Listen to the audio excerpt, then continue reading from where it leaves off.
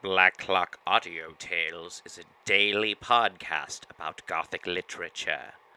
Join us as we listen to spooky stories and stories that I don't. This hurts my voice. Hey everyone, this is DB Spitzer. This is recorded at the KZOM studios in Oleander, Oregon. We're going to be going with Matthew Lewis's The Monk. I'm not sure if we have anyone talking about this month, but this is Gothic literature. This is one of those old school Gothlit stories that, this is Gothic literature. So check it out. The Monk, read by J.R. White. I can't remember who it is. I just edited this and heard it a billion times. But anyway, thank you so much for listening. Black Clock Audio Tales, People's Guide to the Cthulhu Mythos, Radio Free Oleander, pgttcm.com. Rate, review, subscribe, check out the podcast, and look for us online. Recording by James K. White. The Monk, a Romance, by Matthew Gregory Lewis. Chapter 1, Part 1. Lord Angelo is precise. Stands at a guard with envy, scarce confesses that his blood flows, or that his appetite is more to bread than stone. Measure for Measure. Scarcely had the Abbey bell tolled for 5 minutes, and already was the church of the Capuchins thronged with auditors. Do not encourage the idea that the crowd was assembled either from motives of piety or thirst of information. But very few were influenced by those reasons. And in a city where superstition reigns with such despotic sway as in Madrid, to seek for true devotion would be a fruitless attempt. The audience now assembled in the Capuchin church was collected by various causes, but all of them were foreign to the ostensible motive. The women came to show themselves, the men to see the women. Some were attracted by curiosity to hear an orator so celebrated, some came because they had no better means of employing their time till the play began, some from being assured that it would be impossible to find places in the church, and one half of Madrid was brought thither by expecting to meet the other half. The only persons truly anxious to hear the preacher were a few antiquated devotees, and half a dozen rival orators determined to find fault with and ridicule the discourse. As to the remainder of the audience, the sermon might have been omitted altogether, certainly without their being disappointed, and very probably without their perceiving the omission. Whatever was the occasion, it is at least certain that the Capuchin church had never witnessed a more numerous assembly. Every corner was filled, every seat was occupied. The very statues which ornamented the long aisles were pressed into the service. Boys suspended themselves upon the wings of cherubims. St. Francis and St. Mark bore each a spectator on his shoulders, and St. Agatha found herself under the necessity of carrying double. The consequence was that, in spite of all their hurry and expedition, our two newcomers, on entering the church, looked round in vain for places. However, the old woman continued to move forwards. In vain were exclamations of displeasure vented against her from all sides. In vain was she addressed with, "I assure you, Senora, there are no places here." "I beg, Senora, that you will not crowd me so intolerably." "Senora, you cannot pass this way." "Bless me, how can people be so troublesome?" The old woman was obstinate, and on she went. By dint of perseverance and two brawny arms, she made a passage through the crowd, and managed to bustle herself into the very body of the church, at no great distance from the pulpit. Her companion had followed her with timidity and in silence, profiting by the exertions of her conductress. "Holy Virgin!" exclaimed the old woman in a tone of disappointment, while she threw a glance of inquiry round her. "Holy Virgin! What heat! What a crowd! I wonder what can be the meaning of all this. I believe we must return. There is no such thing as a seat to be had, and nobody seems kind enough to accommodate us with theirs." This broad hint attracted the notice of two cavaliers, who occupied stools on the right hand, and were leaning their backs against the seventh column from the pulpit. Both were young and richly habited. Hearing this appeal to their politeness, pronounced in a female voice, they interrupted their conversation to look at the speaker. She had thrown up her veil in order to take a clearer look round the cathedral. Her hair was red, and she squinted. The cavaliers turned round and renewed their conversation. "By all means," replied the old woman's companion, "by all means, Leonela, let us return home immediately. The heat is excessive, and I am terrified at such a crowd." These words were pronounced in a tone of unexampled sweetness.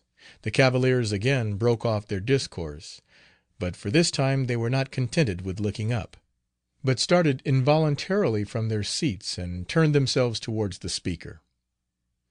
The voice came from a female, the delicacy and elegance of whose figure inspired the youths with the most lively curiosity to view the face to which it belonged. This satisfaction was denied them. Her features were hidden by a thick veil, but struggling through the crowd had deranged it sufficiently to discover a neck which for symmetry and beauty might have vied with the Medicean Venus.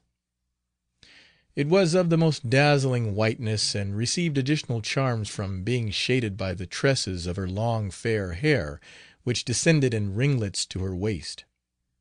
Her figure was rather below than above the middle size.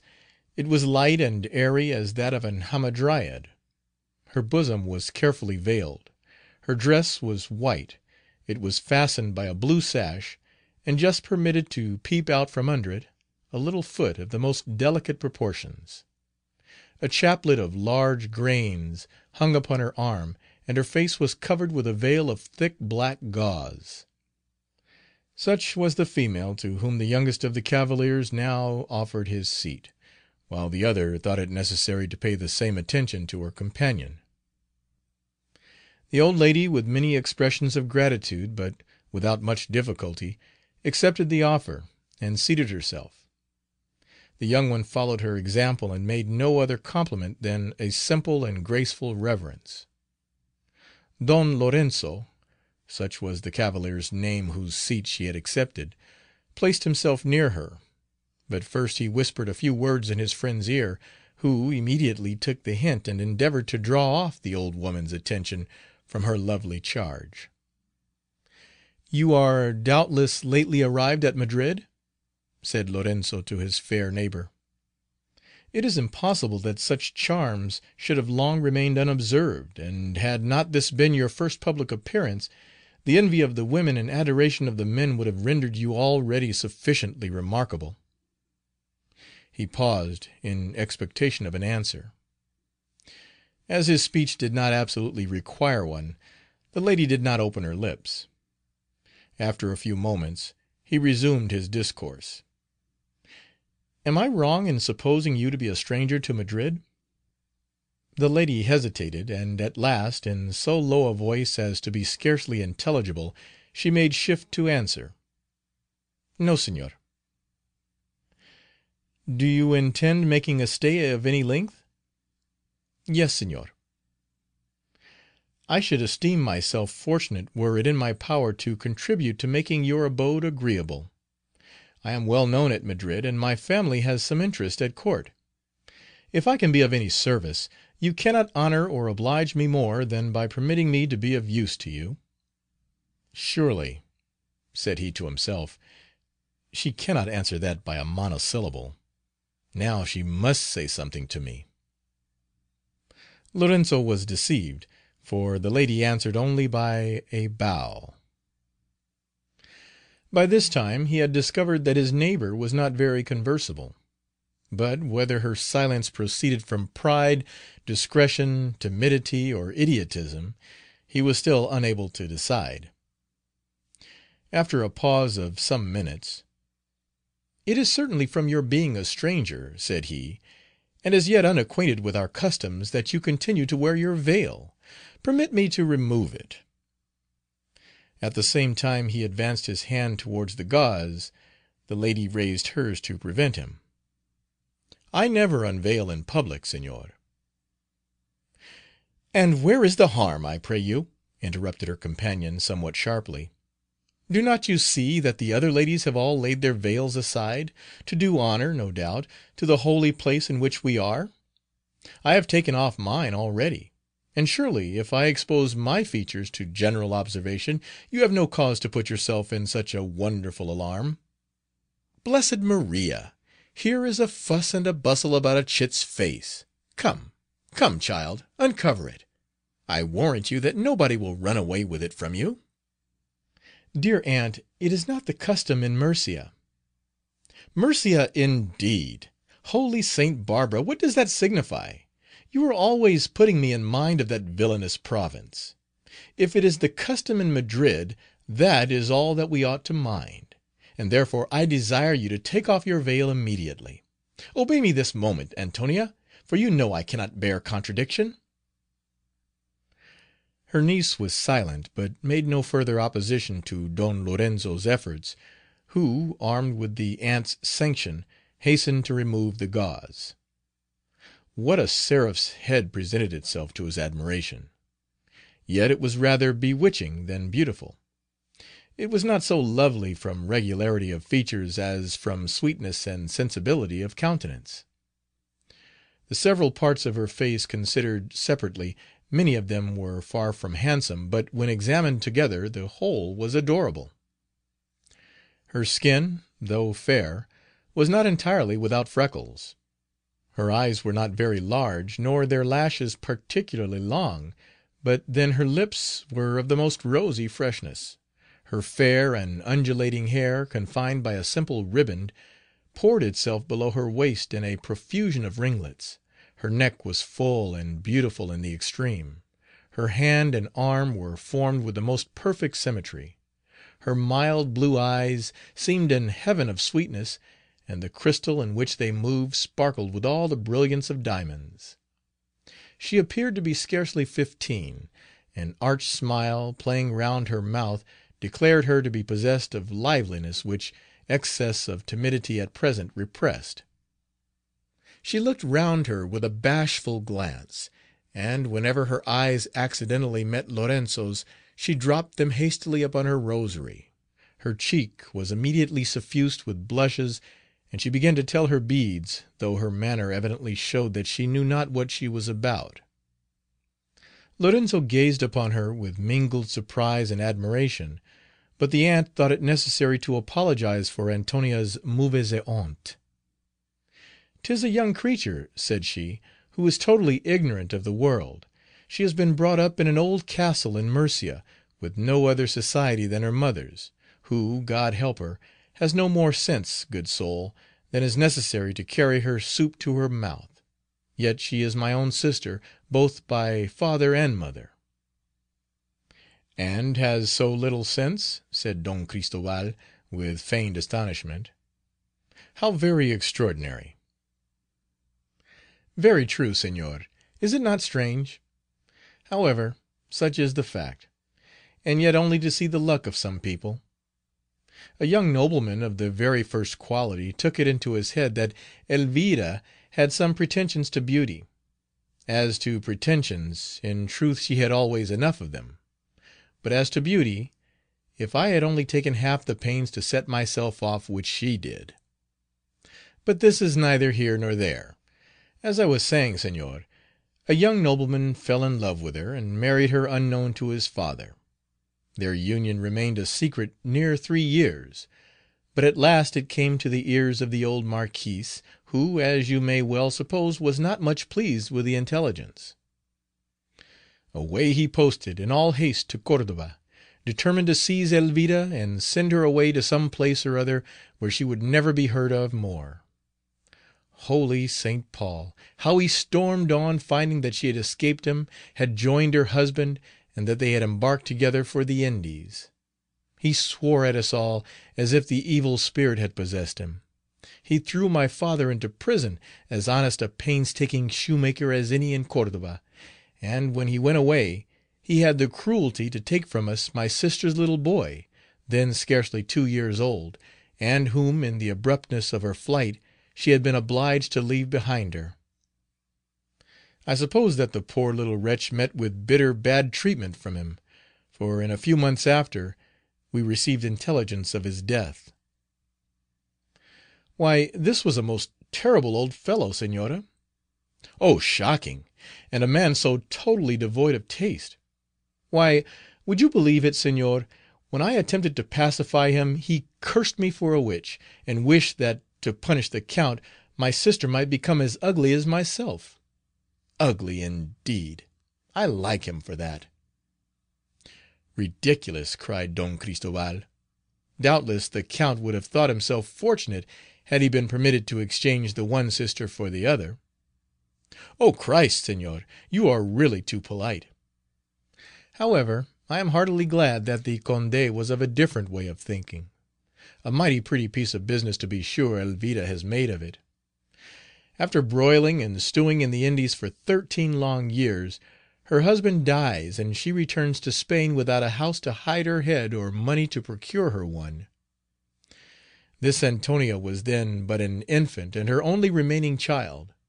She found that her father-in-law had married again, that he was irreconcilable to the Conde, and that his second wife had produced him a son who was reported to be a very fine young man. The old Marquise refused to see my sister or her child, but sent her word that, on condition of never hearing any more of her, he would assign her a small pension, and she might live in an old castle which he possessed in Murcia.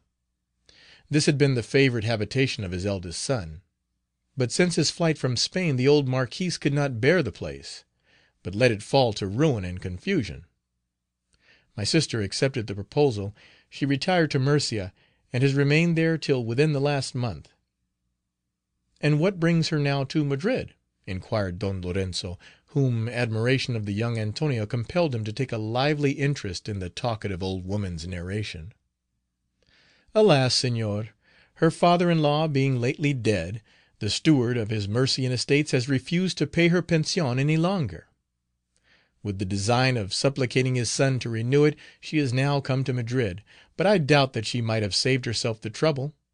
You young noblemen have always enough to do with your money, and are not very often disposed to throw it away upon old women. I advised my sister to send Antonia with her petition, but she would not hear of such a thing. She is so obstinate. Well, she will find herself the worse for not following my counsels. The girl has a good pretty face, and possibly might have done much. Ah, Senora, interrupted Don Cristoval, counterfeiting a passionate air, if a pretty face will do the business, why has not your sister recourse to you? Oh, Jesus, my lord, I swear you quite overpower me with your gallantry. But I promise you that I am too well aware of the danger of such expeditions to trust myself in a young nobleman's power. No, no, I have as yet preserved my reputation without blemish or reproach, and I always knew how to keep the men at a proper distance. Of that, Senora, I have not the least doubt. But permit me to ask you, have you then any aversion to matrimony? That is a home question. I cannot but confess that if an amiable cavalier was to present himself, here she intended to throw a tender and significant look upon Don Cristoval, but as she unluckily happened to squint most abominably, the glance fell directly upon his companion.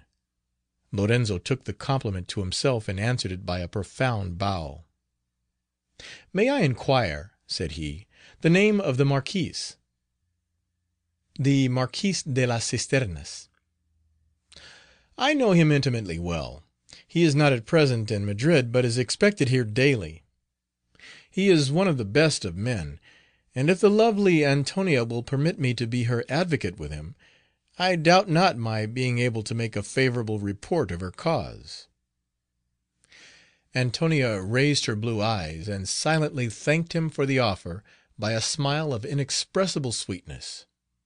Leonela's satisfaction was much more loud and audible. Indeed, as her niece was generally silent in her company, she thought it incumbent upon her to talk enough for both. This she managed without difficulty, for she very seldom found herself deficient in words. "Oh, Senor," she cried, You will lay our whole family under the most signal obligations. I accept your offer with all possible gratitude, and return you 1,000 thanks for the generosity of your proposal. Antonia, why do you not speak, child? While the cavalier says all sorts of civil things to you, you sit like a statue, and never utter a syllable of thanks, either bad, good, or indifferent. My dear aunt, I am very sensible that— Fie, niece! How often have I told you that you never should interrupt a person who is speaking? When did you ever know me do such a thing? Are these your Mercian manners? Mercy on me, I shall never be able to make this girl anything like a person of good breeding. But pray, Señor," she continued, addressing herself to Don Cristoval, "inform me why such a crowd is assembled to-day in this cathedral." "Can you possibly be ignorant that Ambrosio, abbot of this monastery, pronounces a sermon in this church every Thursday? All Madrid rings with his praises.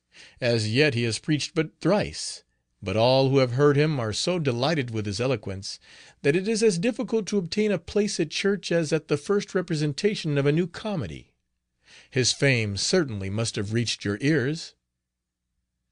"Alas, Señor, till yesterday I never had the good fortune to see Madrid, and at Cordova we are so little informed of what is passing in the rest of the world, that the name of Ambrosio has never been mentioned in its precincts." "You will find it in every one's mouth at Madrid. He seems to have fascinated the inhabitants, and not having attended his sermons myself, I am astonished at the enthusiasm which he has excited. The adoration paid him both by young and old, by man and woman, is unexampled. The grandees load him with presents, their wives refuse to have any other confessor, and he is known through all the city by the name of the Man of Holiness." "Undoubtedly, Señor, he is of noble origin?" "That point still remains undecided. The late superior of the Capuchins found him while yet an infant at the abbey door. All attempts to discover who had left him there were vain, and the child himself could give no account of his parents. He was educated in the monastery, where he has remained ever since. He early showed a strong inclination for study and retirement, and as soon as he was of a proper age he pronounced his vows. No one has ever appeared to claim him, or clear up the mystery which conceals his birth, and the monks who find their account in the favor which is shown to their establishment from respect to him have not hesitated to publish that he is a present to them from the Virgin. In truth, the singular austerity of his life gives some countenance to the report. He is now 30 years old, every hour of which period has been passed in study, total seclusion from the world, and mortification of the flesh. Till these last 3 weeks, when he was chosen superior of the society to which he belongs, he had never been on the outside of the abbey walls. Even now he never quits them, except on Thursdays, when he delivers a discourse in this cathedral which all Madrid assembles to hear. His knowledge is said to be the most profound, his eloquence the most persuasive. In the whole course of his life he has never been known to transgress a single rule of his order. The smallest stain is not to be discovered upon his character, and he is reported to be so strict an observer of chastity that he knows not in what consists the difference of man and woman. The common people, therefore, esteem him to be a saint." "Does that make a saint?" inquired Antonia. "Bless me, then am I one." "Holy Saint Barbara!" exclaimed Leonela. "What a question! Fie, child, fie! These are not fit subjects for young women to handle. You should not seem to remember that there is such a thing as a man in the world, and you ought to imagine everybody to be of the same sex with yourself. I should like to see you give people to understand that you know that a man has no breasts, and no hips, and no—" Luckily for Antonia's ignorance, which her aunt's lecture would soon have dispelled, an universal murmur through the church announced the preacher's arrival. Doña Leonela rose from her seat to take a better view of him, and Antonia followed her example. He was a man of noble port and commanding presence.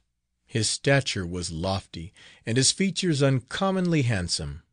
His nose was aquiline, his eyes large, black, and sparkling, and his dark brows almost joined together.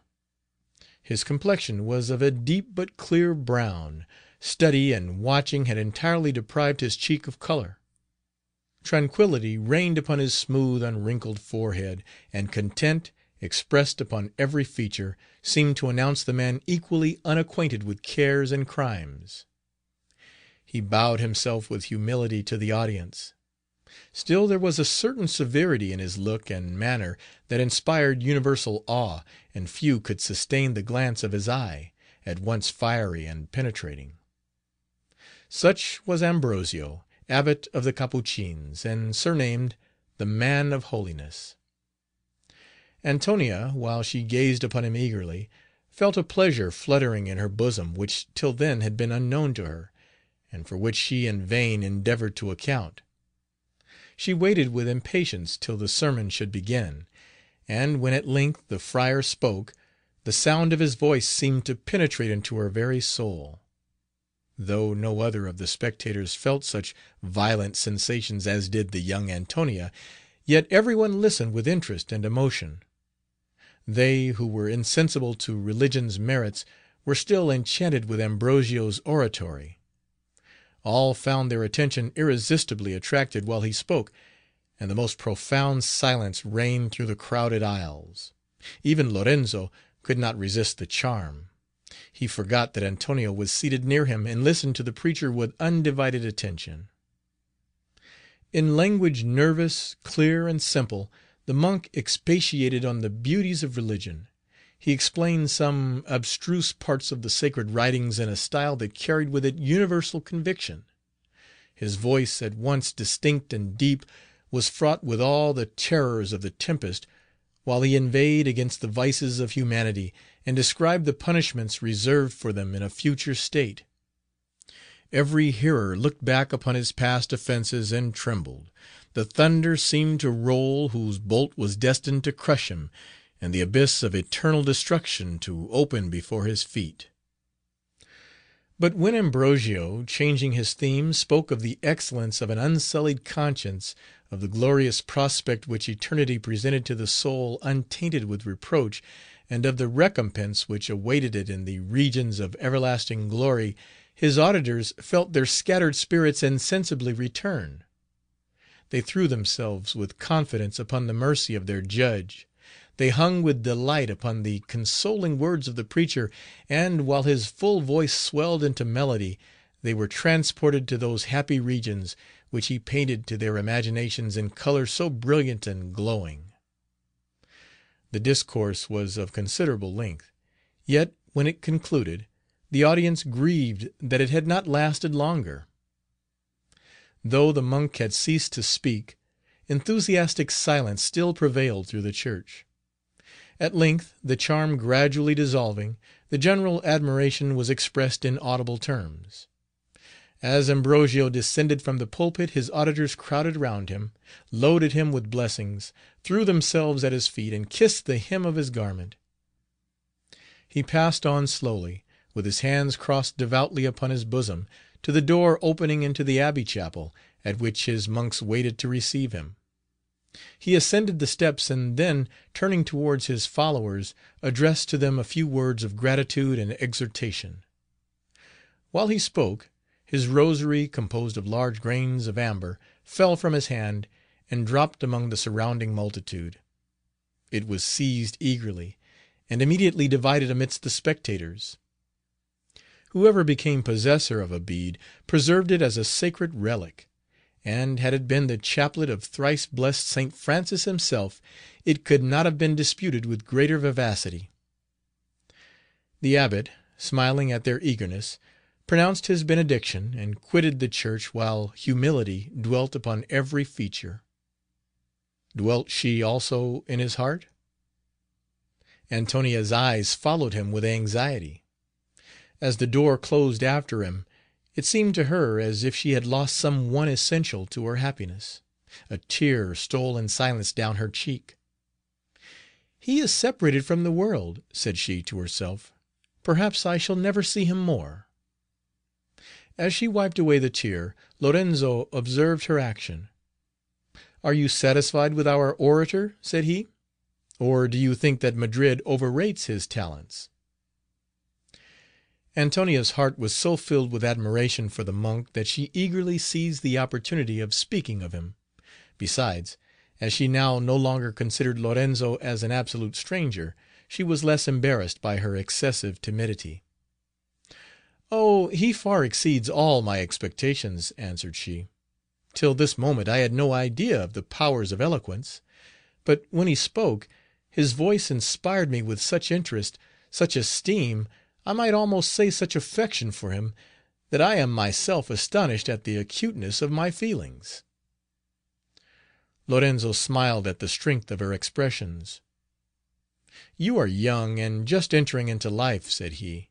"Your heart, new to the world and full of warmth and sensibility, receives its first impressions with eagerness. Artless yourself, you suspect not others of deceit, and, viewing the world through the medium of your own truth and innocence, you fancy all who surround you to deserve your confidence and esteem.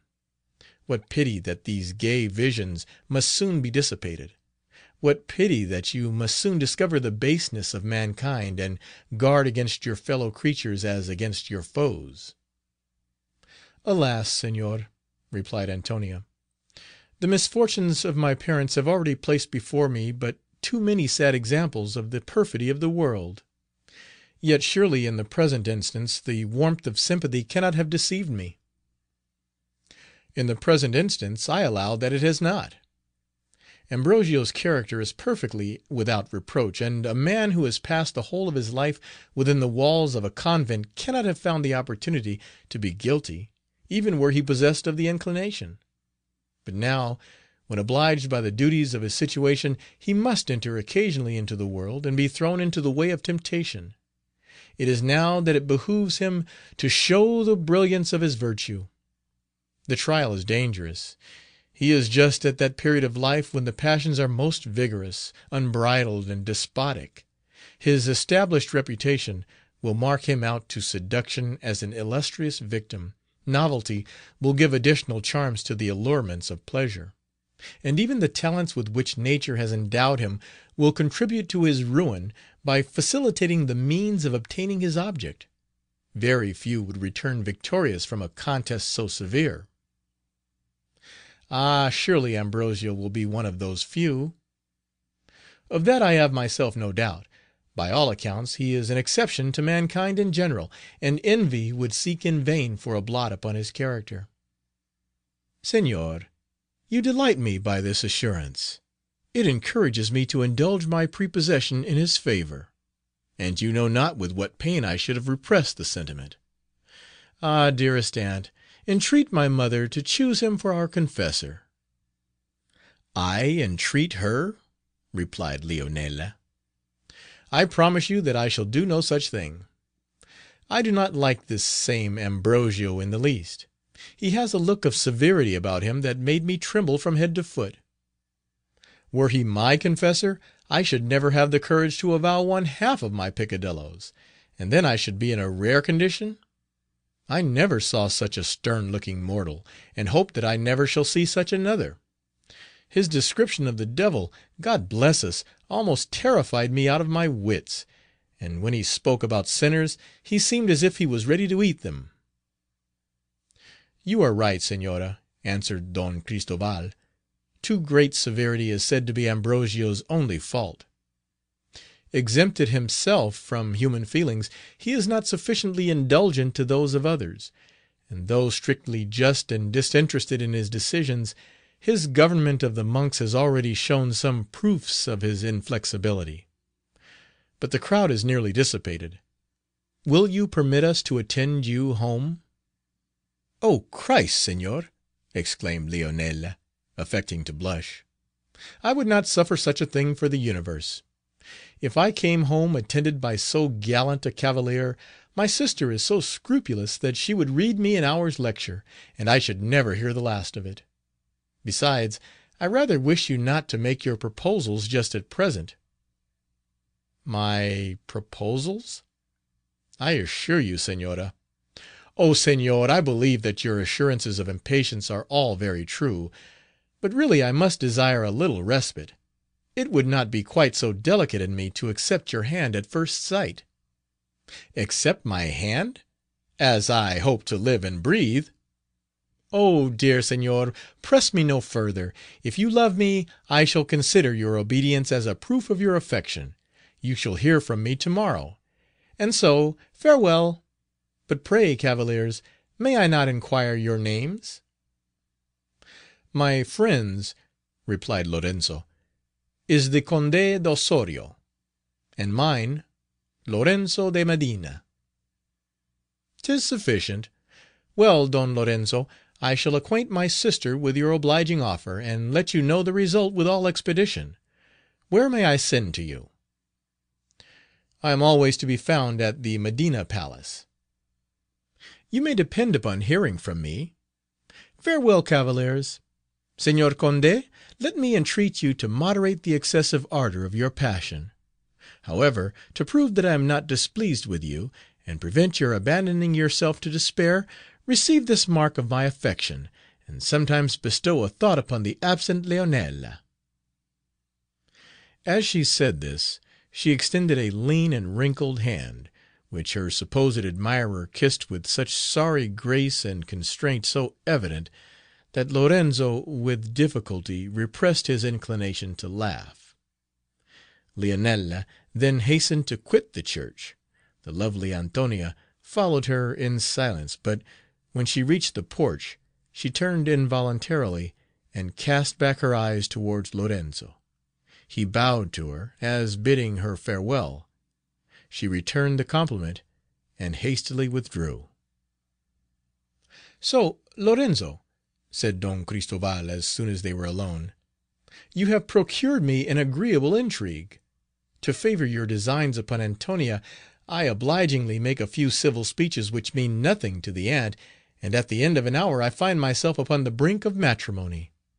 How will you reward me for having suffered so grievously for your sake? What can repay me for having kissed the leathern paw of that confounded old witch? Diavolo! She has left such a scent upon my lips that I shall smell of garlic for this month to come. As I pass along the Prado, I shall be taken for a walking omelette, or some large onion running to seed." "I confess, my poor Count," replied Lorenzo, "that your service has been attended with danger, yet am I so far from supposing it to be past all endurance that I shall probably solicit you to carry on your amour still further." "From that petition I conclude that the little Antonia has made some impression upon you?" "I cannot express to you how much I am charmed with her. Since my father's death, my uncle, the Duke de Medina, has signified to me his wishes to see me married. I have till now eluded his hints, and refused to understand them, but what I have seen this evening—" "Well, what have you seen this evening? Why, surely, Don Lorenzo, you cannot be mad enough to think of making a wife out of this granddaughter of as honest a painstaking shoemaker as any in Cordova." "You forget that she is also the granddaughter of the late Marquis de las Cisternas. But, without disputing about birth and titles, I must assure you that I never beheld a woman so interesting as Antonia." "Very possibly, but you cannot mean to marry her." "Why not, my dear Conde? I shall have wealth enough for both of us, and you know that my uncle thinks liberally upon the subject. From what I have seen of Ramon de las Cisternas, I am certain that he will readily acknowledge Antonia for his niece. Her birth, therefore, will be no objection to my offering her my hand. I should be a villain could I think of her on any other terms than marriage, and in truth she seems possessed of every quality requisite to make me happy in a wife. Young, lovely, gentle, sensible. Sensible? Why, she said nothing but yes and no." "She did not say much more, I must confess, but then she always said yes or no in the right place." "Did she so? Oh, you most obedient! That is using a right lover's argument, and I dare dispute no longer with so profound a casuist. Suppose we adjourn to the comedy." "It is out of my power. I only arrived last night at Madrid, and have not yet had an opportunity of seeing my sister. You know that her convent is in this street, and I was going thither when the crowd which I saw thronging into this church excited my curiosity to know what was the matter. I shall now pursue my first intention, and probably pass the evening with my sister at the parlor grate." "Your sister in a convent, say you?" "Oh, very true. I had forgotten. And how does Dona Agnes? I am amazed, Don Lorenzo, how you could possibly think of immuring so charming a girl within the walls of a cloister." "I think of it, Don Cristoval? How can you suspect me of such barbarity? You are conscious that she took the veil by her own desire, and that particular circumstances made her wish for a seclusion from the world. I used every means in my power to induce her to change her resolution. The endeavor was fruitless, and I lost a sister." "The luckier fellow you. I think, Lorenzo, you were a considerable gainer by that loss. If I remember right, Dona Agnes had a portion of 10,000 pistoles, half of which reverted to your lordship. By St. Jago, I wish that I had 50 sisters in the same predicament. I should consent to losing them every soul, without much heartburning." "How, Conde?" said Lorenzo in an angry voice. "Do you suppose me base enough to have influenced my sister's retirement? Do you suppose that the despicable wish to make myself master of her fortune could—" "Admirable! Courage, Don Lorenzo. Now the man is all in a blaze. God grant that Antonia may soften that fiery temper, or we shall certainly cut each other's throat before the month is over. However, to prevent such a tragical catastrophe for the present, I shall make a retreat, and leave you master of the field. Farewell, my knight of Mount Etna. Moderate that inflammable disposition, and remember that, whenever it is necessary to make love to yonder harridan, you may reckon upon my services." He said, and darted out of the cathedral.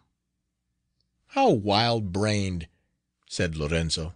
"With so excellent an heart, what pity that he possesses so little solidity of judgment." End of Chapter 1, Part 1. Recording by James K. White, Chula Vista.